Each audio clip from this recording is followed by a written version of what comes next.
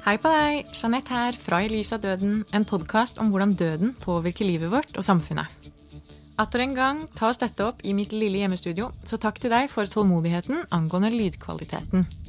Episoden du nå skal få høre har jeg gledet meg lenge til å lage, og nå til å dele med dere. Gjest denne gang nemlig Ellisiv Stifoss Hansen, som fikk nye lunger I 2013, og som her deler sine erfaringer og betraktninger fra livet før og etter transplantasjonen. Dette forresten del 2 av 2 episoder med samme gjest, så har du ikke hørt del 1 enda, anbefaler jeg at du gjør det først. Ellisiv var døden nær etter lang tids forverret lungesykdom, da hun endelig fikk beskjeden om at nå var det donert et par lunger som forhåpentligvis ville passe I hennes kropp. I denne episoden snakker vi blant mye annet om den dagen og hvordan det var for henne å våkne fra selve operasjonen. Vi snakker også om Ellisivs spesielle forhold til IKEA og det å ta oppvasken, og vi snakker om hvordan det å være I risikogruppa mens en pandemi herjer. Igjen må jeg nevne at akkurat denne episoden laget med støttemidler fra stiftelsen Fritt Ord, så takk til dere. Og til deg som lytter, her episode 21 av I lys av døden. God fornøyelse! Men det noe med dette mirakuløse, altså at det mulig da, å ta noe som ellers ville blitt brent eller gravd ned I bakken, og putte det levende materiale, altså det levende vev, ikke sant? Som blir operert inn I et nytt menneske, og så kan det mennesket fortsette å leve. Det så fantastisk at det må være noe mystisk og magisk med det, og som jo også da vekker den her, altså ubeskrivelige, dette et mirakel, du kjempeheldig, og det vi jo, sånn at alt dette jo helt sant, så det handler jo bare om at vi da, som lever disse livene, må huske at vi fremdeles hele mennesker, og vi transplanterer jo ikke livet, ikke sant? Vi transplanterer jo organet, ja. Så vi kommer jo tilbake til den samme hverdagen, så det klart at det å da romme livet I sin helhet, da, rett og slett. Det veldig fint sagt. Men du, før jeg spør deg litt om, eller før jeg kommer inn på den dagen da du fikk telefonen og pakket bagen for å dra, eller bagen var vel kanskje pakket allerede, for å dra til Rikshospitalet og bli transplantert, så lurer jeg på, det en artikkel som man finner hvis man googler ditt navn, og den skrevet av deg. Som sagt, I introen til denne episoden så jo du forfatter, og du skriver veldig godt, skjønnlitterært, og det en artikkel som du har skrevet sammen med faren din, Hans Stifoss Hansen, stemmer det?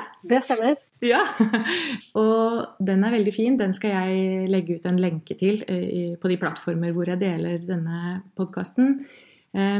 Og der skriver dere om ventetiden. Artikkelen heter «Ventetid I skyggen av sykdommen».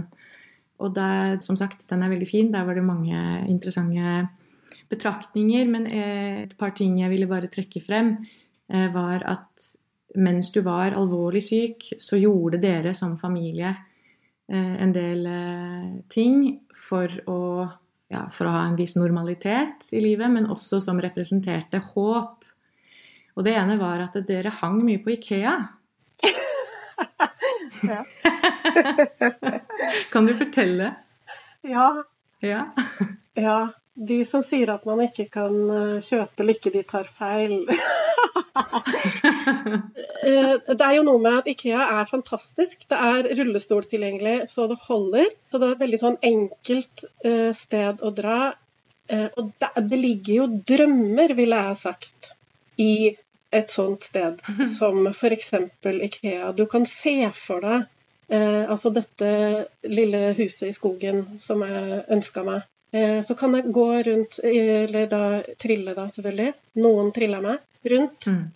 Og så kunne jeg se for meg hvordan det skulle være. At der vil jeg ha en sånn sofa. Eller nei, kanskje vi heller skal ha sånn brisk. Og man kan trekke ut, og så blir det dobbeltseng. Eller sånn, ikke sant? Sånn, det ligger jo en potensiell fremtid. Selv om vi jo ikke handlet noe særlig møbler, så var det en sånn, det lå muligheter der. Og så det noe med å være på sykehus. Så mye av tiden. Og man skal ikke undervurdere betydningen av sitt eget sengetøy. For det blasse utvaska sengetøyet og de gardinene og det som man har på et sykehus, det roper jo sykdom. Og nær sagt, vi pleide å spøke om at når jeg hadde frukt stående på rommet, og det kom sånne bananfluer, så kalte vi det for likfluer. Så det er jo et stusslig sted å være, liksom. Det å da kunne kjøpe seg et sånt turkist sengetøy. Og det blir sånn farge der inne. Det endrer jo hele rommet og hele følelsen. Og det har liksom litt av sine egne ting. Så det var sånn, da trillet da Hildur, kona mi, eller pappa, eller søstera mi, eller mamma, trillet meg rundt der inne, og så kjøpte vi sånn små ting som bare gjorde det livet litt hyggeligere, da, ikke sant? Ja. Så ja, så IKEA, jeg har et litt sånn kjærlighetsforhold til IKEA. Det var veldig fint. Jeg sa jo ikke det helt riktig da jeg presenterte den artikkelen, men du skriver altså skjønnlitterært, og faren din skriver litt mer sånn faglig, men personlig, om hva det vil si å være pårørende i en familie preget av at et familiemedlem er syk. Da. I det bildet her så var jo det deg. Og hvis vi nå kan snakke litt om den dagen som du fikk telefonen du gikk og ventet på, om at endelig så hadde de en donor, hvis lunger skulle da forhåpentligvis matche deg. Kan du fortelle hva som skjedde? Ja, jeg lå på Ullevål sykehus. Det kom altså en lege inn til meg midt på natta og vekket meg. Og da hadde jeg akkurat blitt flyttet over fra intensivavdelingen. Ja. Etter å ha vært, jeg hadde blitt veldig akutt dårlig, havnet inn der. Og det er den gangen hvor, du vet, kona mi fikk beskjed om å ringe til familien min og be dem om å komme. Og så hadde jeg akkurat blitt stabilisert nok til å kunne komme over på vanlig sengepost igjen, så det var litt sånn ok. Og da visste vi jo at nå varer det ikke lenge. Og midt på natta står det en lege der, og det er jo prosedyre da, når man blir flyttet fra en avdeling til en annen, så kommer det en lege innom og spør hvordan det går. Og jeg tenkte, er det nødvendig? Nå ligger jeg og sover, men han hadde vel tid da, liksom. Så jeg var akkurat passe irritert når han kom inn og spør hvordan har du det? Ja. Og jeg svarte at jeg lå og sov, og bare gikk rett over til å si at ja, det er sånn at Rikshospitalet har ringt. Så da gjorde jeg den største kraftanstrengelsen jeg hadde gjort på veldig lenge. Reiste meg, altså satte meg opp i senga og hentet en dosett. Jeg hadde med medisiner som man alltid skal ta før en transplantasjon. Og de lå i fotenden av senga, så jeg måtte liksom helt ned dit for å klare å få tak i den dosetten. Og fikk i meg de pillene. Og så ble jeg da flyttet over på en båre, trillet ned i ambulansen, kjørt da fra Ullevål sykehus og opp til Rikshospitalet. Og det eneste jeg klarte å tenke på, det var at tenk om jeg er for syk til å kunne transplanteres. Tenk om de ikke vet at jeg kommer rett fra intensivavdelingen i terminalsvikt. Så jeg bare ventet på at dette, altså tenk om det ikke blir noe, tenk om det ikke blir noe, tenk om det ikke blir noe. Og så møtte jo Hildur meg der, kona var der, og hjalp meg med alle forberedelser. Det er jo, man må liksom steriliseres fra topp til tå, vaskes med noe sånn merkelig skrubbesåpe og barberes på de utroligste steder. Sånne steder man ikke tenker har noe med operasjon, men ok. Så kom jo da foreldrene mine, søsteren min, og satt rundt senga mi der mens vi ventet da. Ja. Og hele tiden lurte på, kommer det til å komme noen inn den døren og si at det ikke blir noe av? Så det sekundet hvor de faktisk hentet meg, trillet meg inn på operasjonsstua, la inn arteriekran og venefloner, og jeg skulle sovne, da skjønte jeg at dette her, jeg kommer faktisk til å bli transplantert. Ja. Det var jeg kan ikke beskrive den lettelsen det var. Og så da å våkne etterpå, først på respirator, og Hildur da, min bauta, ved siden av meg, og holdt meg i hånda og fortalte meg, nå skal de ta ut respiratoren, dette kommer til å gå fint, og sånn. Det var en utrolig spesiell opplevelse. Ja. Og plutselig kunne puste. Ja, jeg er så nysgjerrig på det. Hvordan kjentes det fysisk? Da hadde jeg jo fått så mye juling det er mulig å få både innenfra og utenfra. De har da skåret over sternum, hele brystkassa liksom åpnet, og man har tatt ut lungene, koblet på hjerte-lungemaskin, inn med nye lunger, sy de fast, stifte sammen, altså beinet, brystkassa, og så sydd nedover. Og plutselig kunne jeg puste ned i magen. Det liksom, til tross for den mishandlingen da. Ja. Så jeg var bare helt rolig. Plutselig hadde jeg normal hvilepuls, ikke sant? Jeg hadde en hvilepuls på sånn 70 og 80, mens jeg hadde jo ikke hatt under 120 i hvilepuls på mange år. Så det var en helt sånn, er det mulig, liksom? Og fra å ha omtrent ikke kunnet, altså, jeg hadde problemer med å komme meg fra senga til sofaen, eller fra sofaen til do. 2 uker etter dette her, så gikk jeg i trapp. Og det er jo sånn, altså, i et normalt liv så er jeg liksom, ja, selvfølgelig går man i trapp, altså, men det å skulle løfte sin egen kroppsvekt en hel etasje, det var en skikkelig, det opplevdes som en alvorlig bragd, altså. Det er sånn, de har liksom bilder av meg som står på toppen av den trappa. Ja. Det er sånn at det går an å putte noen andres lunger inn i en ny kropp, og 2 uker senere så går man rundt.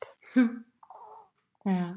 Det er, altså, hvis man leter etter et mirakel, så er det lett å peke på det, altså. Veldig mye forskning og medisinsk utvikling er det jo der, men det oppleves som et mirakel, det må jeg si. Ja, det kan jeg se for meg. Men nå har lille babyen min våkna her, som du kanskje hører, så jeg sitter og kåler litt med han, men jeg er med oss, og jeg er litt nysgjerrig på før du ble transplantert. Jeg bare ser for meg at man har jo, som vi har angående de fleste opplevelser i livet, som ikke vi har gått gjennom, så har vi ofte forestillinger. Vi danner oss gjerne forestillinger og tanker om hvordan noe vil bli, hvordan for eksempel en ferie vil bli, eller hvordan det vil bli å flytte til et nytt sted, ikke sant? Få en ny jobb. Og jeg tenker, kanskje du hadde noen forestillinger om hvordan det ville bli å få nye lunger, og så lurer jeg litt på om du kan si noe om du fikk noen aha-opplevelser, om noe som du ikke hadde tenkt på i det hele tatt, sånn i starten da, da du var nytransplantert. Om noe overrasket deg, eller om noe stemte veldig. Ja, det er jo kanskje særlig dette her med at det er veldig vanskelig å slå av den ryggmargsrefleksen som sier at ting haster. Sånn at, altså nå er det jo sånn at Det ingen grunn til å tro at jeg ikke her om et år. Det betyr at jeg kan prioritere helt annerledes. Så jeg orker jo mer hvis jeg på en måte prioriterer litt, da, ikke sant? Med den kapasiteten jeg har nå, så klarer jeg mer. Hvis jeg gjør litt mindre i dag, så får jeg til mer i sum. Ja. Men det sitter så dypt. Og den der følelsen av, når jeg våkner om morgenen, så kjennes det ut som jeg kan klare hva som helst. Fordi det så utrolig stor forskjell, ikke sant? Ja. Og det der med da plutselig tenke, nei, ok, et skritt tilbake, og du rekker det. Du kan gjøre det neste uke. Du har tid. Ja, ikke sant? Som jo det jeg nettopp har fått av dette da. Men til tross for at jeg nå liksom kan kjenne i kroppen at jeg har tid. Ja. Sant? Jeg kjenner det på, nær sagt følelsen. Her det ikke noe, det ikke noe som har det travelt lenger. Nei.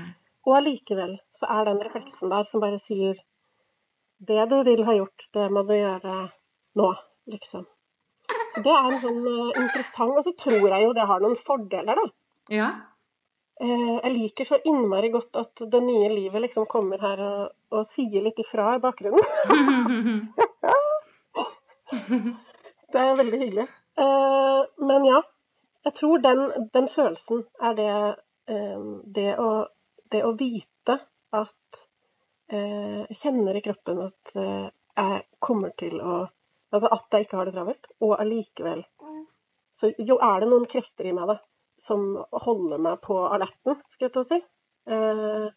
Altså det jo det samme som, altså nå jo dette en podcast om døden, tross alt. Og det jo sånn at jeg har ikke, da jeg var dårlig, så var jeg aldri redd for døden. Det forskjell på å være redd for fravær av liv, og være redd for døden. Og nå jeg jo mye reddere. Ja. Fordi at nå, det her har jo åpnet noen helt nye dører. Jeg har muligheten til å kunne leve lenge til, ikke sant? Og det vil jeg jo virkelig bruke. Ja. Denne muligheten vil jeg ikke miste. Da var det ingenting jeg kunne gjøre, hverken fra eller til. Jeg kunne bare vente og håpe. Mens nå kjennes det jo mye mer ut som om, Guri, this is it, liksom. Dette den sjansen jeg har. Nå må jeg, liksom. Ja, for nye perspektiver kommer med... Så det sitter... Jeg hadde jo tenkt, Guri, etter dette trenger jeg jo ikke å... Altså, jeg vet jo fra før, jeg jo ikke redd for å dø, liksom. Mens nå jeg blitt reddere for å dø. Det jo en interessant konsekvens. Ja. Det veldig interessant, Elisiv. Det var også et spørsmål jeg ville stille. Dette med om det har forandret seg, tankene dine om døden. Men også det jo også sånn at man blir forespeilet, eller hvordan denne statistikken? Man snakker om at 75% av lungetransplanterte lever etter 5 år. Husker du, du kan sikkert si det, ja. Var det sånn for deg da, at du gikk og så for deg dette 5-årsperspektivet og tenkte at, jeg må over den gyllene streken der, eller det tallet der? Hvordan har det vært? Ja, nå jo den neste streken for meg at 50% i live etter 10 år. Ja, flott. Og det klart at jeg ville jo neppe overlevd uka hvis jeg ikke hadde fått de lungene. Nei. Så det at jeg har nå en mulighet til å nå den 50% persentilen jo helt utrolig. Men det klart det også rart da. Fordi jeg kjenner i kroppen at den ikke i ferd med å dø. Ikke sant? Det var en sånn helt annerledes følelse. Ja. Så jeg liksom bare vet inni meg at sånn kroppen sier til følelsene og hjernen at jeg lever, og at det har jeg tenkt å fortsette med. Ja. Og så når jeg da kommer på at hvis jeg så heldig, altså nå jo jeg da 80-modell, så jeg da 41. Og hvis jeg blir 53, da har jeg altså levd i 20 år, ikke sant? Med nye organer.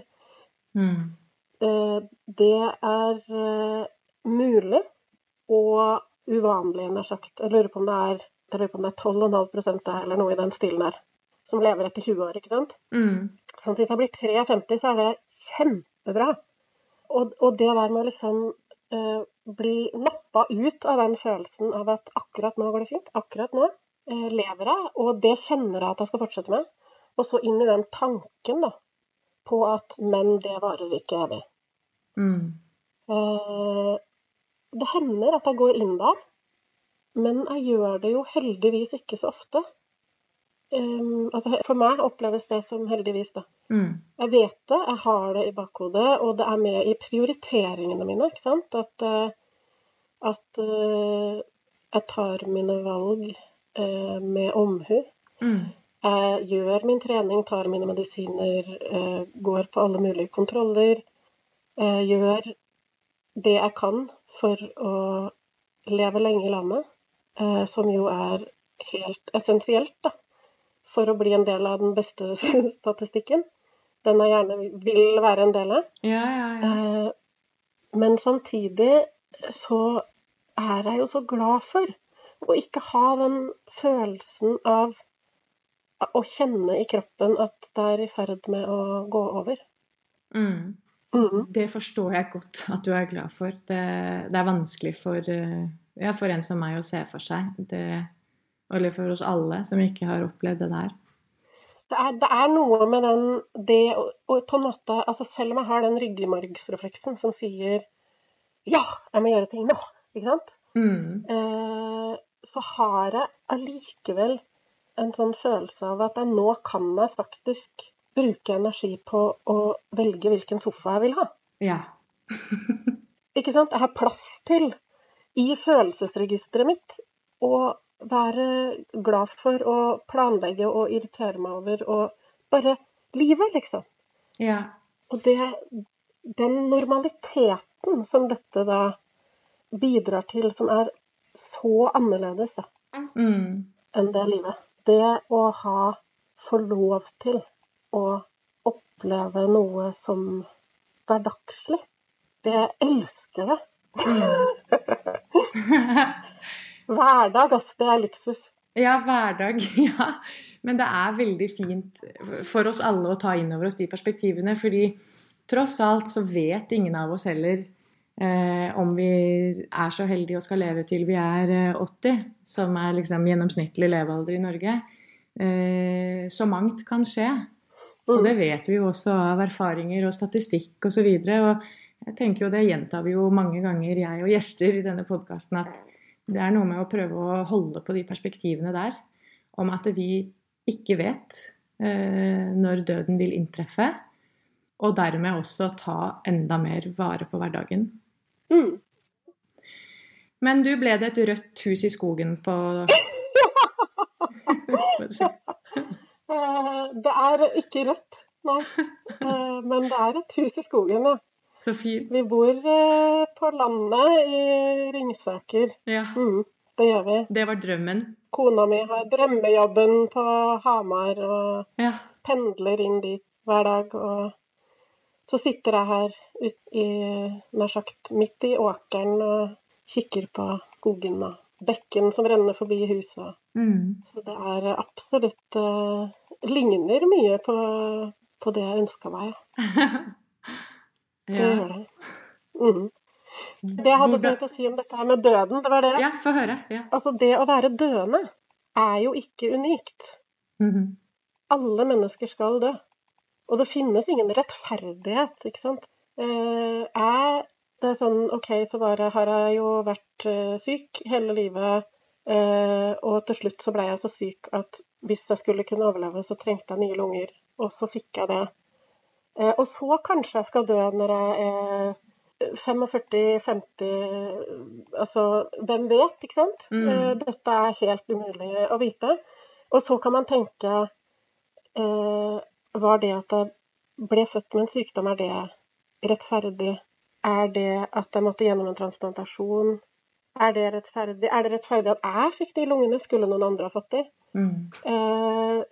Hva med barn som får alvorlige sykdommer, kreftdiagnoser, og som dør før de fyller 5, det rettferdig? Altså det finnes jo ikke noe rettferdighet her. Nei. I min verden så det sånn at det handler ikke om at noe veldig unikt. Det handler tvert imot om at det veldig allment. Da. Ja. Og det jo også det som gjør at når man forteller en historie, så kan du kjenne deg igjen i noe du ikke har opplevd. Du kan kjenne i ditt følelsesregister noe av min erfaring, uten å ha vært der selv. Fordi at alle disse erfaringene menneskelige erfaringer. Ja, det det kollektive i det. Så selv om vi opplever det forskjellig, liksom. Ja. Ja. Noen kjemperedde for døden, andre ikke så redde for døden. Noen blir kjempesinna, noen blir galgenhumor. Altså, du har alle varianter. Ja. Men alt sammen noe vi rommer, da. Ja. Kan sette oss inn i og dele med hverandre, liksom. Ja, jeg liker I hear you. og jeg tenker at vi selv om vårt lille liv bare en prikk i historien, så deler vi DNA, og vi hva kaller man det her da? Vi en del av slekters gang. Nei, nå klarer jeg ikke helt å finne ordene. Jeg har ammetåke deluxe for tiden, da, så jeg ikke så veldig god på å formulere meg. Men vi bærer på en felles historie, tenker jeg. Og ja, nei, det veldig mye i det du sier. Ja. Vi lærer av hverandres opplevelser. Ja, og jeg går jo faktisk rundt med 2 sett med DNA i kroppen. Ja. Både donors DNA og mitt eget. Så kona mi, hun pleier å si at den eneste måten å få evig liv på, det ved å donere organene sine. Ja. Det jo et vakkert perspektiv. Det et vakkert perspektiv, ja. Og det en oppfordring igjen, som den episode 9 også var, til at flere som hører på sier at de donor, eller tar stilling til det spørsmålet, og sier det til sine nærmeste. Det ikke mer som skal til enn å si det. Ja, og det klart at det også viktig sånn, fra vårt perspektiv, da, som transplanterte også, å si at det nettopp handler om å ta stilling. For det klart at det jo helt essensielt for meg i min hverdag å kjenne en sånn trygghet i at det mennesket som jeg har lunger fra, at de lungene jeg kaller for Grete, at hun synes det greit. Det så viktig at man respekterer donors siste vilje, og da de pårørendes vilje som skal leve med det. Fordi vi skal jo leve videre også, ikke sant? Ja. Det kjempeviktig rett og slett at man tenker gjennom det, og tar det valget som riktig for seg selv. Og så må jeg bare si at jeg bunnløst takknemlig til alle de som klarer å ta stilling til det og velge organdonasjon i en sånn situasjon som de står i. Ja, det sterkt. Jeg helt enig. Og det, ja... Det fantastisk å høre din historie, Elisiv. Jeg blir skikkelig rørt av det, og jeg har fått gåsehud et par ganger underveis i samtalen. Det så mangt i livet som sterkt. Jeg sitter jo her også med et nyfødt lite barn i armene. Herregud. Men det første gang jeg snakker så inngående med en som transplantert, så det skikkelig fint å høre hvordan det har blitt for deg, da. Men jeg litt nysgjerrig på det siste året, hvordan det har vært for deg, fordi du inngår jo i den såkalte risikogruppa. Ja. Og det vel, altså om ikke kohort var fjorårets ord, så jo risikogruppa det. Det jo veldig mye snakk om denne risikogruppa, som om det en sånn stor masse der ute et sted. Ja. Jeg tenker at vi mangler litt ansikter på hvem som inngår i den risikogruppa, og selvfølgelig så vet vi jo at det mange forskjellige folk med forskjellige hva skal man si, problemstillinger. Men hvordan har det vært for deg å måtte liksom passe ekstra på? For vi alle går jo rundt og passer på, men har du opplevd det sånn at du må passe ekstra på? Ja, altså vi jo på grunn av at vi har så lavt immunforsvar, da, som vi må ha for ikke å få avstøtning, så vi rett og slett veldig utsatte for alle infeksjoner, og da naturlig nok også covid-19. Og de tallene som til nå, vi jo vant til å være forsiktige da, og tenke smittevern. Ja. Så det jo relativt sett få som har blitt smittet. Ja. Men hvis man ser på tallene på dødelighet blant transplanterte i Norge, så det jo ikke pene tall. Vi ligger faktisk litt over den eldste gruppa i dødelighet. Ja. Sånn at vi må bare rett og slett ikke pådra oss denne infeksjonen. Ja. Hvordan har du levd da? Nei, det blir jo sånn blir veldig mye innendørs, da. Og så det blir jo en litt sånn ekstrem variant av den isolasjonen som alle kjenner på nå. Og jeg ville sagt at det ligger noe dobbelt i det å ha fått denne unike muligheten til å virkelig leve. Og vite at den ressursen som det å være i live da, at den begrenset. Og så bruker man den opp på å sitte inne. Og det jo mange transplanterte som da ikke får behandling de trenger. Altså, vi jo veldig, veldig avhengige av å gå til fysioterapeut og trene og gjøre sånne ting for å holde. Vi mister fort muskelmasse og sånne ting. Så det masse sånne ting som spiller inn på overlevelse, da. Sant? Ja. Og så blir folk sittende inne hjemme. Og det å høre alle de fortellingene og se folk som jo redde og lei seg og ensomme, men som også blir sykere, ikke sant? Og tenke sånn, Guri, tenk om vi nå driver og forkorter livet våre, mens vi sitter her inne i sofaen. Og det jo ikke noe, som vi snakket om, vi jo ikke overmennesker vi heller, så det noe med å klare å holde motet oppe og klare å gjøre det man da tross alt kan, mens man sitter her hjemme alene. Ja.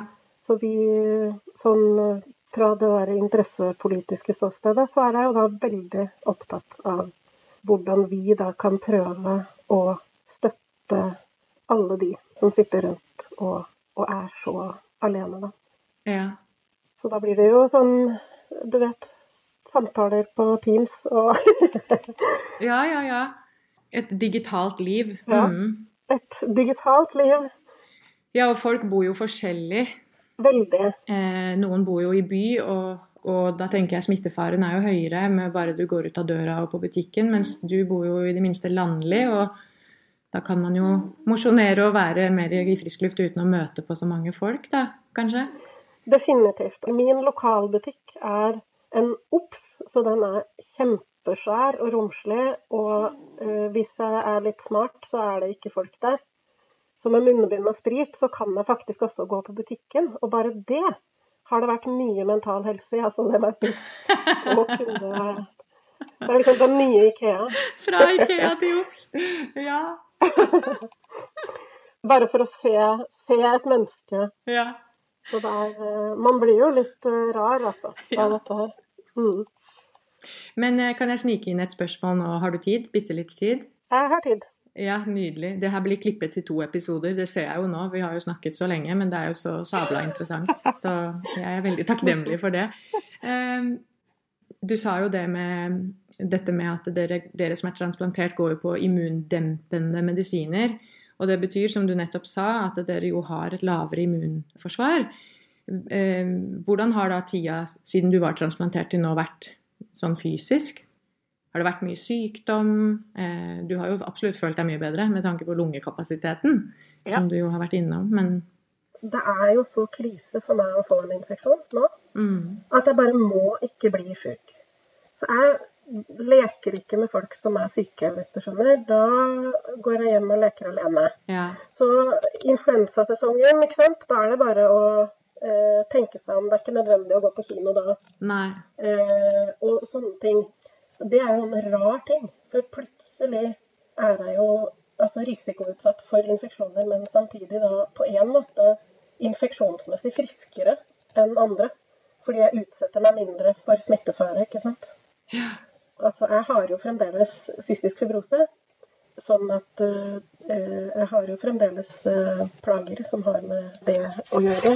Ja. Men det er noe med at fra å ligge i en seng med hjernerespirator og oksygen til å kunne gå på butikken selv, til å kunne spenne på meg skia på trappa og bare gå ut på åkeren. Altså, den forskjellen er så formidabel at jeg tenker sånn, ja, jeg er ikke frisk i hva det måtte bety, men for meg så er jo det her allikevel et helt nytt liv. Ja. Det er kjempefint, og jeg tenker vi skal runde av nå. Kanskje jeg kan få lov å bare stille deg et sånt standardspørsmål før vi runder helt av. Ja. Og det er, når føler du deg mest levende?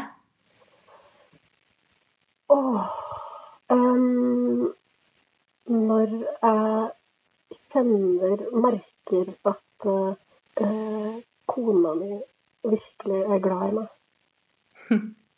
Når jeg kan kjenne den kjærligheten som vi fremdeles er så heldige å ha. Du vet, de der små øyeblikkene, altså sånn forelskelse, den der gnisten. Da føler jeg meg aller mest levende. Det er veldig fint å høre hvordan du snakker om kona di gjennom hele samtalen. Veldig koselig. Herregud, livet! Det er vakkert. Ja, definitivt. Det er veldig vakkert, og der sitter du med det nye livet i armene. Så det er mange måter å få nytt liv på. Det er så sant. Jeg runder med det av, Elisiv, og jeg ønsker deg mange, mange gode, helt normale hverdager. Fremover. I like måte. Masse oppvask. Masse oppvask, ja. Tusen takk som ville være med i podcasten I lys av døden. Takk for meg. Det var andre del av samtalen jeg hadde med forfatter Elisiv Stifoss Hansen, som gikk gjennom en lungetransplantasjon i 2013. Hurra for henne, hurra for livet og kjærligheten, og hurra for Grete, som Elisiv har i brystet sitt, og hurra for vårt fantastiske helsevesen. Ja, det var mange hurraer der, men jeg mener det. Vi er flate meg så heldige at vi aner det ikke. Til deg som har blitt mer nysgjerrig på organdonasjon etter å ha hørt på dette, sjekk gjerne ut episode 9 av dette programmet, altså av I lys av døden, som du nå hører på. Fordi den episoden handler om nettopp organdonasjon. Og husk at for å bli donor, så er det viktigste du gjør, rett og slett, å bare si det til dine nærmeste. Mitt navn er Jeanette Andrea Söderström, og du kan kontakte meg på ilysavdoden@gmail.com hvis det skulle være noe du har lyst til å kontakte meg for. Takk til Stiftelsen Fritt Ord for støtte til denne konkrete episoden, og takk til Radio Rakel 99,3 for samarbeidet om produksjonen. Alright dere, jeg håper påsken har vært fin, til tross for den litt demotiverende og ensomme tiden vi lever i. Og igjen må jeg bare si, hold ut og ta vare på deg selv og hverandre. Vi høres veldig snart.